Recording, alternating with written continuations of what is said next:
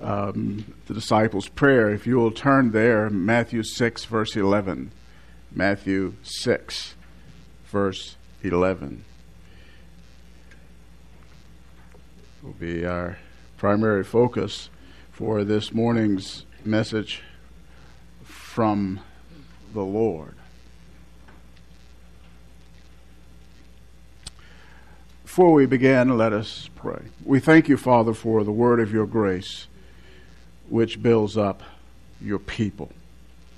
We thank you that we are the inheritors of your kingdom. We are the sons and daughters of light because of your grace. Teach us afresh and deepen our understanding from this text and related ones today, that we'll know how to pray in ways that please you, brings your blessing, glorifies your name. We ask in the name of Christ. Amen. Verse 11, give us this day our daily bread. How to pray, part 4. The disciples' prayer is God honoring and God exalting in its entirety. For its petitions seek to honor and glorify God's name, to see his kingdom come in all its forms, and his will being done on earth as it is in heaven. It is no less honoring and exalting to God when the shift in the prayer moves to request for our own needs. God our Father and his glory remains central because it is he and he alone who meets our needs. He is the one from whom all blessings flow to creatures here below. The first petition of the final 3 in the model prayer expresses our dependence on God our Father for the basic physical necessities of life. We understand that. We comprehend that without him we wouldn't have what we need to continue to breathe, continue to have life on planet Earth. We know we depend on him. We're here this morning because of him. We have strength to worship him because of him. All that we have comes from his gracious hand. Our first heading and only heading for this message this morning is this: God our supplier. God our supplier. He supplies, you see the word there, bread. This is fundamental because if God does not sustain our lives, we cannot honor and glorify his name. We will not be able to advance his kingdom and do his will on earth. And that is why we are here on earth, to do those very things. You thought you were here for some other reasons. No. You wonder, what is my purpose? Your purpose is outlined here in this disciples' prayer. God has already expressed it to us. He's already told us why we exist if you're a child of God.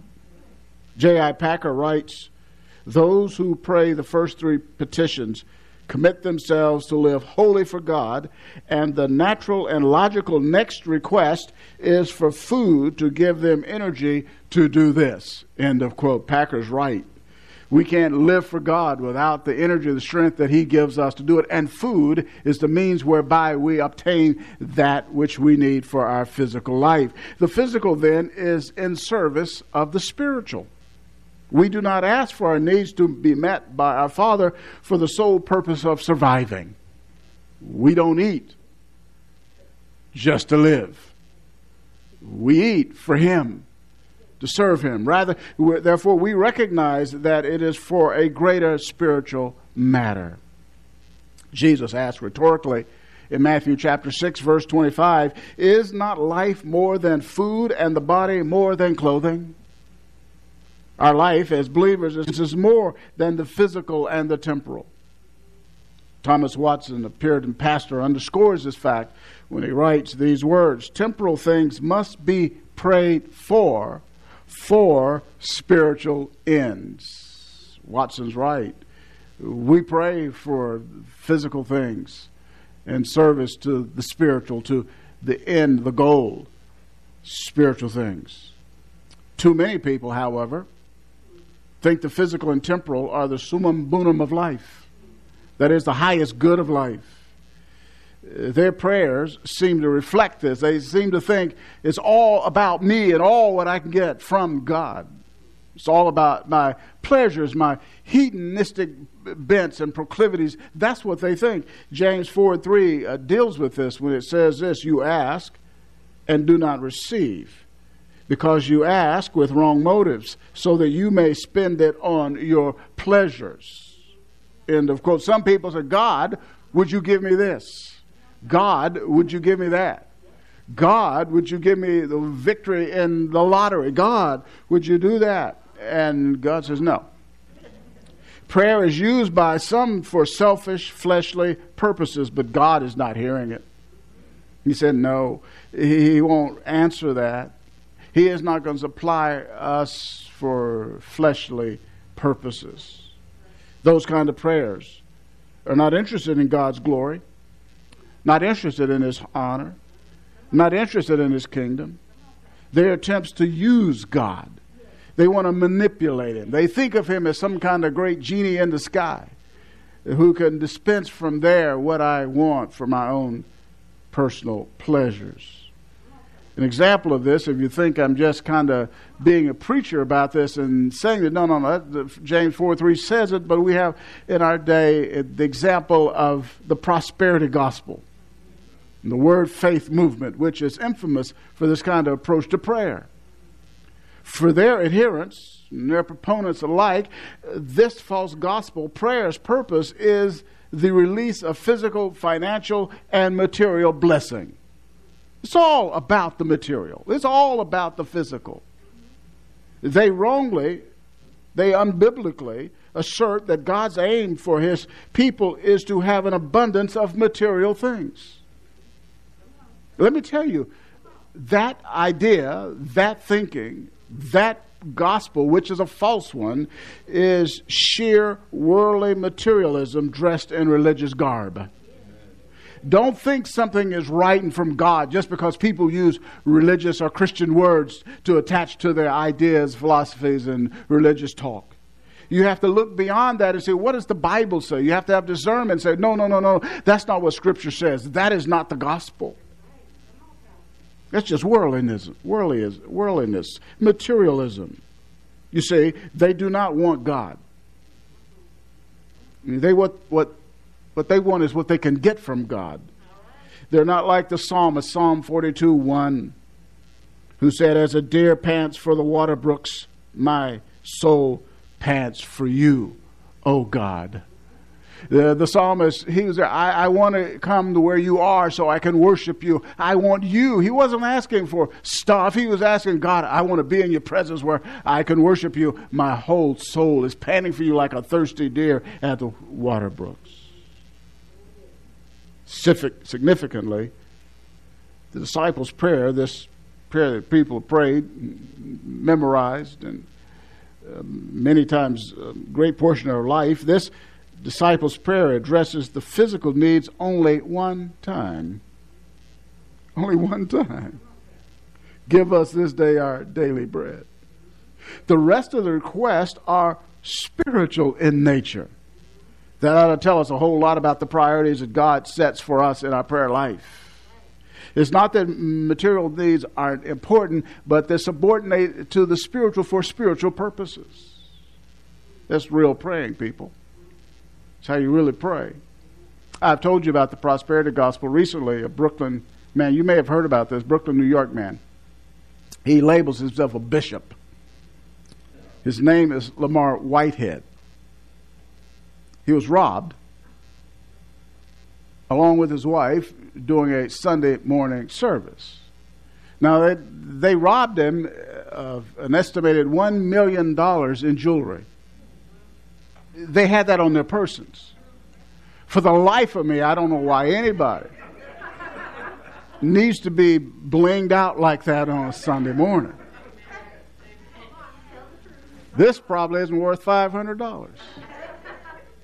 But this man was robbed there on Sunday morning. The August 5th edition of the New York Times reported that the following Sunday, Bishop Whitehead was dressed in a Gucci suit. They're expensive. For those of you who are not knowledgeable of these things. Gucci shoes. I see. You can see the picture. Go to the New York Times. You can see it online. He preached a lengthy sermon. Following the sermon, he invited the attendees to sow with donations beginning at $1,000 and $500. There were no takers. The amount then was dropped to $150. There was some movement. But the columnist for the Times reported that it's not clear just what was really collected. The bishop is all about money.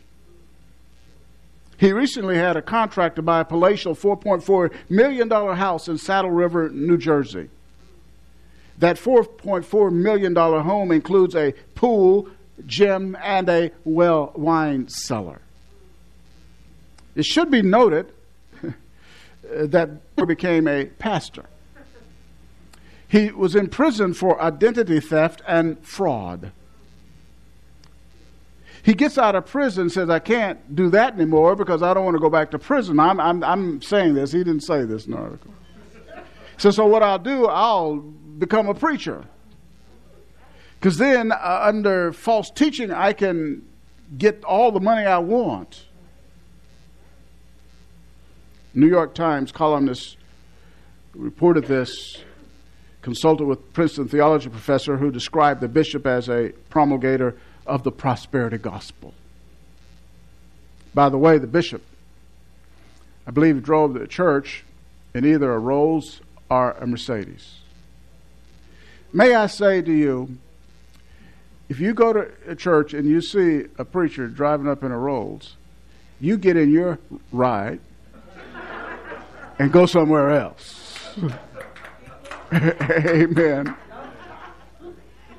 Unless he can show you his financials that he was rich before he got into the ministry. Go somewhere else. The prosperity gospel is a false gospel. It's a gospel that means to satisfy a person's greed. Colossians chapter 3 verse 5 teaches that greed amounts to idolatry. 1 Corinthians chapter 6 verse 9 says idolaters will not inherit the kingdom of God. When people love money, when they want stuff and that's their God, as it says, that indicates that they don't know the Lord. When we ask for bread, when we say, as Jesus teaches us in verse 11, give us this day our daily bread, we're asking him to meet our basic needs, not give us luxuries. Bread here is not talking about just a loaf of bread that you can get at the store. Bread represents not only food, but clothing and shelter. Matthew 6:25 following tells us this. 1 Timothy 6:8 tells us this. Moreover, true spiritual wisdom is cognizant of the potential danger and damage that economic extremes pose. Iger knew this. Iger is an Old Testament individual in Proverbs chapter 30. Turn there with me, if you will. Proverbs chapter 30. You see this man's wisdom and how he prayed. Here's a man who wanted to honor God, a man who was concerned about God's reputation. And we see his wisdom that comes through in the words that are penned here and preserved for us in the Word of God for our enlightenment, for our edification. Proverbs chapter 30, beginning at verse 7. He says, 2 things I ask of you, speaking to Yahweh, do not refuse me before I die. Keep deception and lies far from me. He wanted to be an honest man. But for our purposes, look what he says here. Give me neither poverty nor riches. Feed me with the food that is my portion. That's like us asking for our daily bread. Why does he pray this way? That I not be full and deny you and say, who is the Lord? Or that I not be in want and steal and profane the name of my God. The first part of this, who is the Lord, he was fearful of being independent. You know, when you have an abundance, there's that temptation to supplant God as your source of security and supply and say, who is the Lord? I don't need him. I have plenty. I'm secure. The other, here in this text, verse 9, the bottom of the verse, and profane the name of my God. He didn't want to dishonor God's name. He didn't want to injure his reputation, because when those who profess to be his followers do not rely on him for their needs, but break his law to satisfy them, then it appears that they don't really trust and believe him. He didn't want that to happen. He wanted to honor God's name. Do you see that? How central God is? How important it is for this man who has real wisdom. He wanted to honor God in his economic life. That's why he prayed, God, just give me what I need. Because I'm afraid if you give me too much, I'm going to act a fool and say, who is God? If you don't give me enough, I'll break the 8th commandment and steal. That's wise praying. Now, I'm going to tell you something. True godliness is a means of great gain. Now, some thought godliness was a means of economic gain, and they used it in the first century just as they do today. Go with me to 1 Timothy. 1 Timothy. 1 Timothy. You'll see the truth here.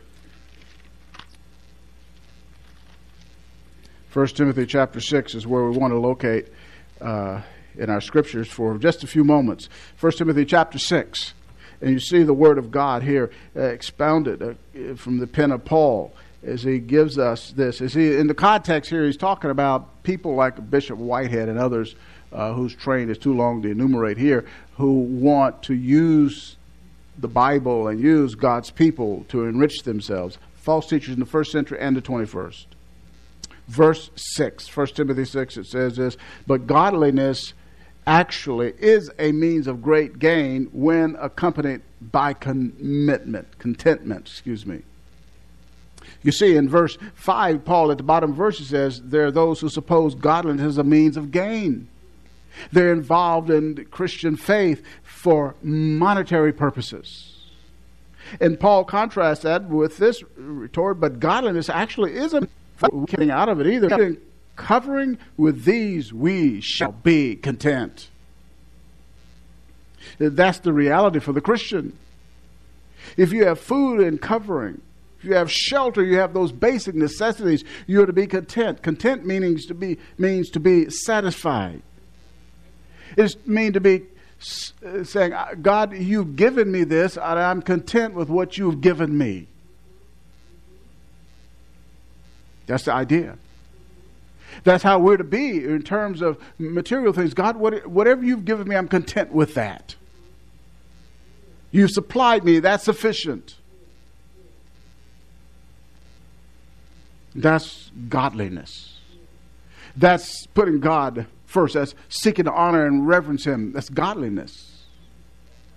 When you're content with what God has given you in life. Can't y'all say amen? Amen? I know in America that's not how it is. But that's what it means to be a Christian. You're content. Some people say, well, I want to be rich. You need to do a Bible study on the dangers of pursuing wealth. Verses 9 and 10. And let me hasten to add, if God makes you wealthy, that's okay. But you're not supposed to be pursuing it. And God has made some Christians wealthy. He's done that for his own purposes. But we're not to be pursuing that. Because the inherent dangers pursuing wealth. We're to be content. We can trust Him to meet our basic needs. Matthew chapter 6. You can go back there and you can see it. We can trust our Father in heaven to meet our basic necessities. He is able to do so. Matthew 6, verse 25, and we're going to exposit this text later on down the road, but for now, let's remind ourselves of it. For this reason, I say to you, do not be worried about your life as to what you will eat or what you will drink, nor for your body as to what you will put on. Is not life more than food, and the body more than clothing? Look at the birds of the air. They do not sow, nor reap, nor gather in the barns, and yet your heavenly Father feeds them. Are you not worth much more than they? Yes. If God will take care of some birds who are not made in the image of God, if they're here today and they'll be gone soon and they are not going to some bird heaven, if God will take care of them, He'll take care of you. You're worth much more than they. And who of you, by being worried, can add a single hour to his life? Nobody. There's this movie, A Bridge of Spies, inspired by true events back during the Cold War between the United States and the Soviet Union. And they exchanged spies. The Russian spy, when he'd be asked a question about certain things, about worry in particular, said, would it help? He had enough sense to understand no point worrying about it, because worry doesn't help. For the child of God, we shouldn't ever worry because of who our Father is. Verse 29, yet I say to you that not even Solomon in all his glory clothed himself like one of these, talking about the lilies of the field in verse 28. But if God so clothe the grass of the field, which is alive today and tomorrow is thrown into the furnace, will He not much more clothe you, you of little faith? He'll put clothes on your back. He's able to do that. He will meet that basic necessity. There's no need to worry. Charles Quarles says this, quote, anxiety wrings its hands. Faith folds its hands. Anxiety paces the floor. Faith kneels on the floor. Worry is out of place for the child of God. God knows what you need. He knows what you need before you ask. He knows all about it. It says in Matthew 6, verse 8, so do not be like them. They're talking about the people who meaninglessly repeat requests, the Gentiles, unsaved people, for your Father knows what you need before you ask Him. The reason He wants us to ask because He has a relationship with us. He's our Father, we're His child, and He wants to commune with us. So don't worry, just pray. Philippians 4, 6 and following tells us to do that. God is just not our creator. He is our Father too. He has promised to supply our needs. He's a father to His children. Do that. You see it in Matthew 7. Earthly fathers do it, don't they? Amen. Good earthly fathers will take care of their earthly children. In Matthew chapter 7, verse 7, it says, ask and it will be given to you, etc. You know the text. It says, for everyone who asks receives, and so on. In verse 9, or what man is there among you who, when his son asks for a loaf, will it give him a stone? Or if he asks for a fish, will he not give him a snake, will he? No. If you then, being evil, know how to give good gifts to your children, how much more will your Father who is in heaven give what is good to those who ask Him? If an earthly father who's evil, sinful, can give to his earthly children good gifts, what do you think God will do? Who is not evil? Who is holy? Who is perfect? Who is loving? Who is gracious? After all, He's already done for us the greater thing. He has secured our eternal future. Will He not meet our temporal needs? It says here in verse 11, Matthew 6, give. The supplication reflects childlike trust. The basis of our confidence is that he will provide for his spiritual children. In fact, he's on record for doing that. So I was working on this earlier this past week, or later sometime during the week. As I was doing it, dawned on me, I remember what God did for Isaac in Genesis chapter 26. Isaac, you remember, the son of Abraham. He was in the promised land and there was a famine. So he thought about departing like his dad did and go somewhere else. And God said, no, you stay right there in a land of famine. And you know what God did? He provided for Isaac there. Isaac prospered in a land with a famine because God is able to do that. He's on record of being able to do that. Israel, you recall the story. There they are in the wilderness. I mean, they can't go down to McDonald's. They can't grow a vegetable garden. They're in the wilderness, a desert. Couple of million people. They've got to eat. What does God do? He serves them breakfast every day. And they said, what is it? That's what manna means. God fed them from heaven until they got in the promised land and there was food available naturally and they could eat. For all those years, he fed them every day. God is able to meet your need. David testified in Psalm 37:25, I have been young and now I am old, yet I have not seen the righteous forsaken or his descendants begging bread. Psalm 37:25. We say to our Father, give us this day our daily bread. The us there, who's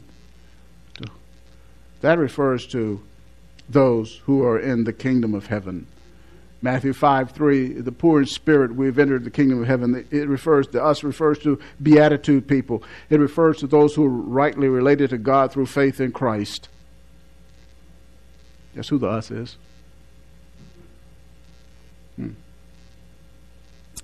Talking about children of God. This day our daily bread. This day implies a daily supplication to the Lord. We depend on him daily.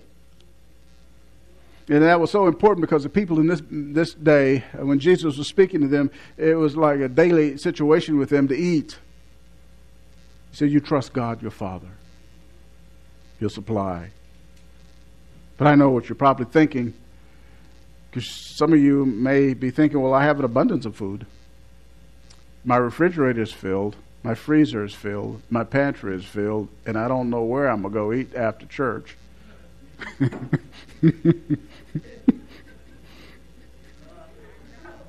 I got this hot debit card, and man, I can just go put out and I can get me what I want. So why should I pray? Give us this day our daily bread when I got plenty of it, different kinds. Got bread for this kind of sandwich, bread for that kind of thing. So why should I pray? I'll tell you why you need to do that. Just like Iger, you need to remember in Deuteronomy chapter 8. Deuteronomy chapter 8. When God blesses, there is a danger. Deuteronomy chapter 8.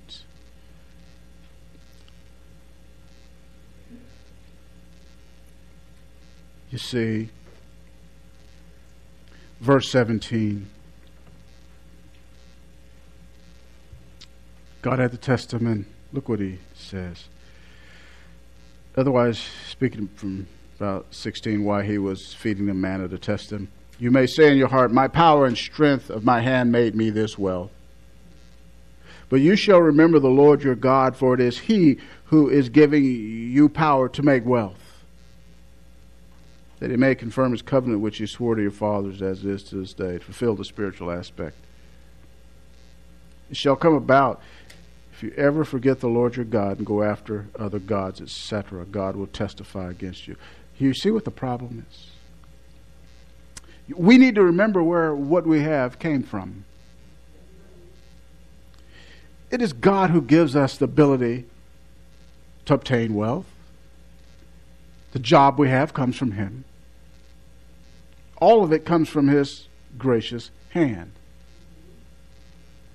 And we need to thank Him on a daily basis. And even say, God, give me this day my daily bread. Recognizing you're the one from whom it comes. Lest I be tempted to think that I'm self-made because I have plenty. Deuteronomy 31, verse 20. For when I bring them into the land flowing with milk and honey, fertile land is what that means, which I swore to their fathers, and they have eaten and are satisfied and become prosperous, then they will turn to other gods and serve them and spurn me and break my covenant. Here's the deal. The problem with prosperity is that content people are turned away from God.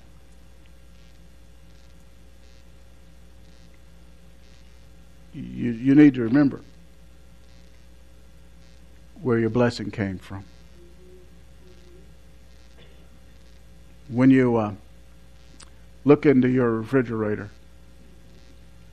say, thank you, Lord. When you have whatever it is you eat today, thank Him. Because He is the one who provided it. You say, well, I planted it. Yeah, right. Did you make the seed? Did you make it germinate? That apple you ate, did you create the tree? No. It's all from Him. 1 Timothy 6:17 says, instruct those who are rich in this present world not to be conceited or to fix their hope on the uncertainty of riches, but on God who richly supplies us with all things to enjoy. Fix your hope on Him. Whatever He's given you materially, thank Him and fix your hope on Him, understanding riches are uncertain. They don't last forever. Now you say, I'm praying. God, give me my daily bread. We are to work. Somebody might say, well, that's all I'm going to do. That's what I've been looking for. I just pray and let Him do it. No.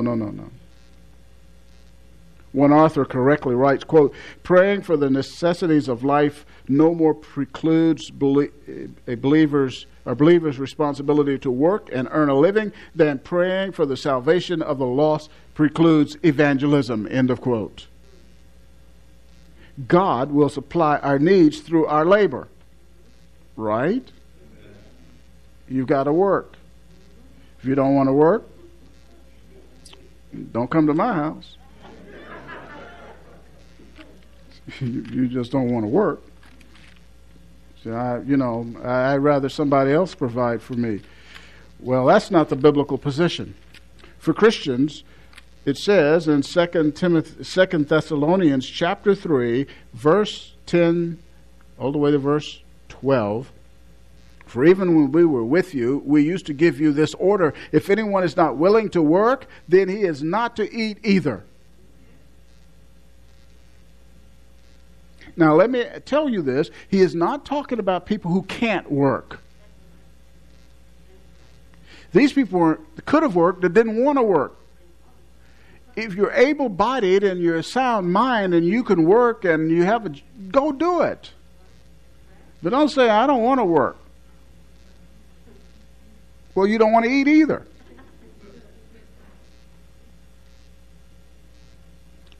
And then their situation is eschatological. Everything with Jesus is coming, so I'm just going to wait on Him.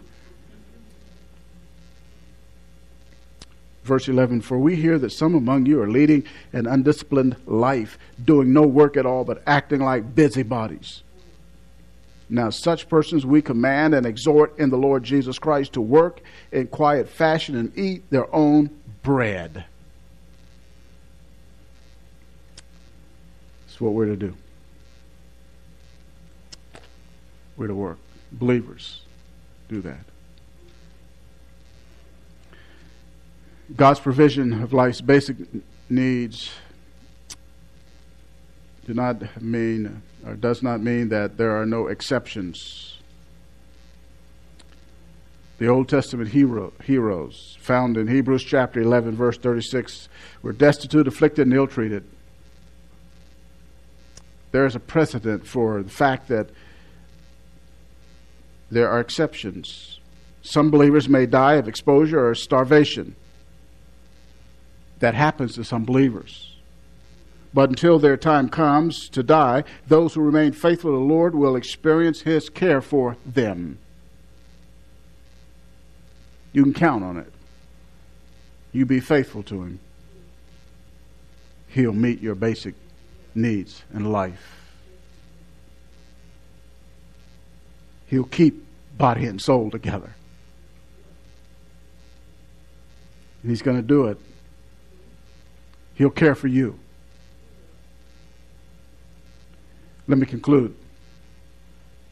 We're here to do kingdom business. That's why we exist. When our allotted time on earth is done, our Father will bring us into His heavenly kingdom, where we'll praise and worship Him forever and ever. That's how you pray. Let us pray. Father in heaven, let this lesson grow deep, deep in our souls. We thank You that You're the God who supplies our needs. You take care of us. We can do the things You call us to do. We can be faithful to do those things because You are going to take care of us. We give You praise for it. You are a faithful Father. You have all in Your hands. The cattle on 1,000 hills belong to You. The gold and silver is Yours. You have no problem supplying our needs. Nothing on this planet can constrain Your grace. Inflation can't keep us from having our needs met because Your God's greater than inflation. You're going to take care of us. We bless and praise Your name for it. We pray for those who need their souls addressed. We pray You save them from their sin. Bring them to Jesus Christ, the Savior of sinners. We pray for those who need a church home. They will make this one their home church. For all of these things we pray for Your own glory and praise. In the name of Christ, amen.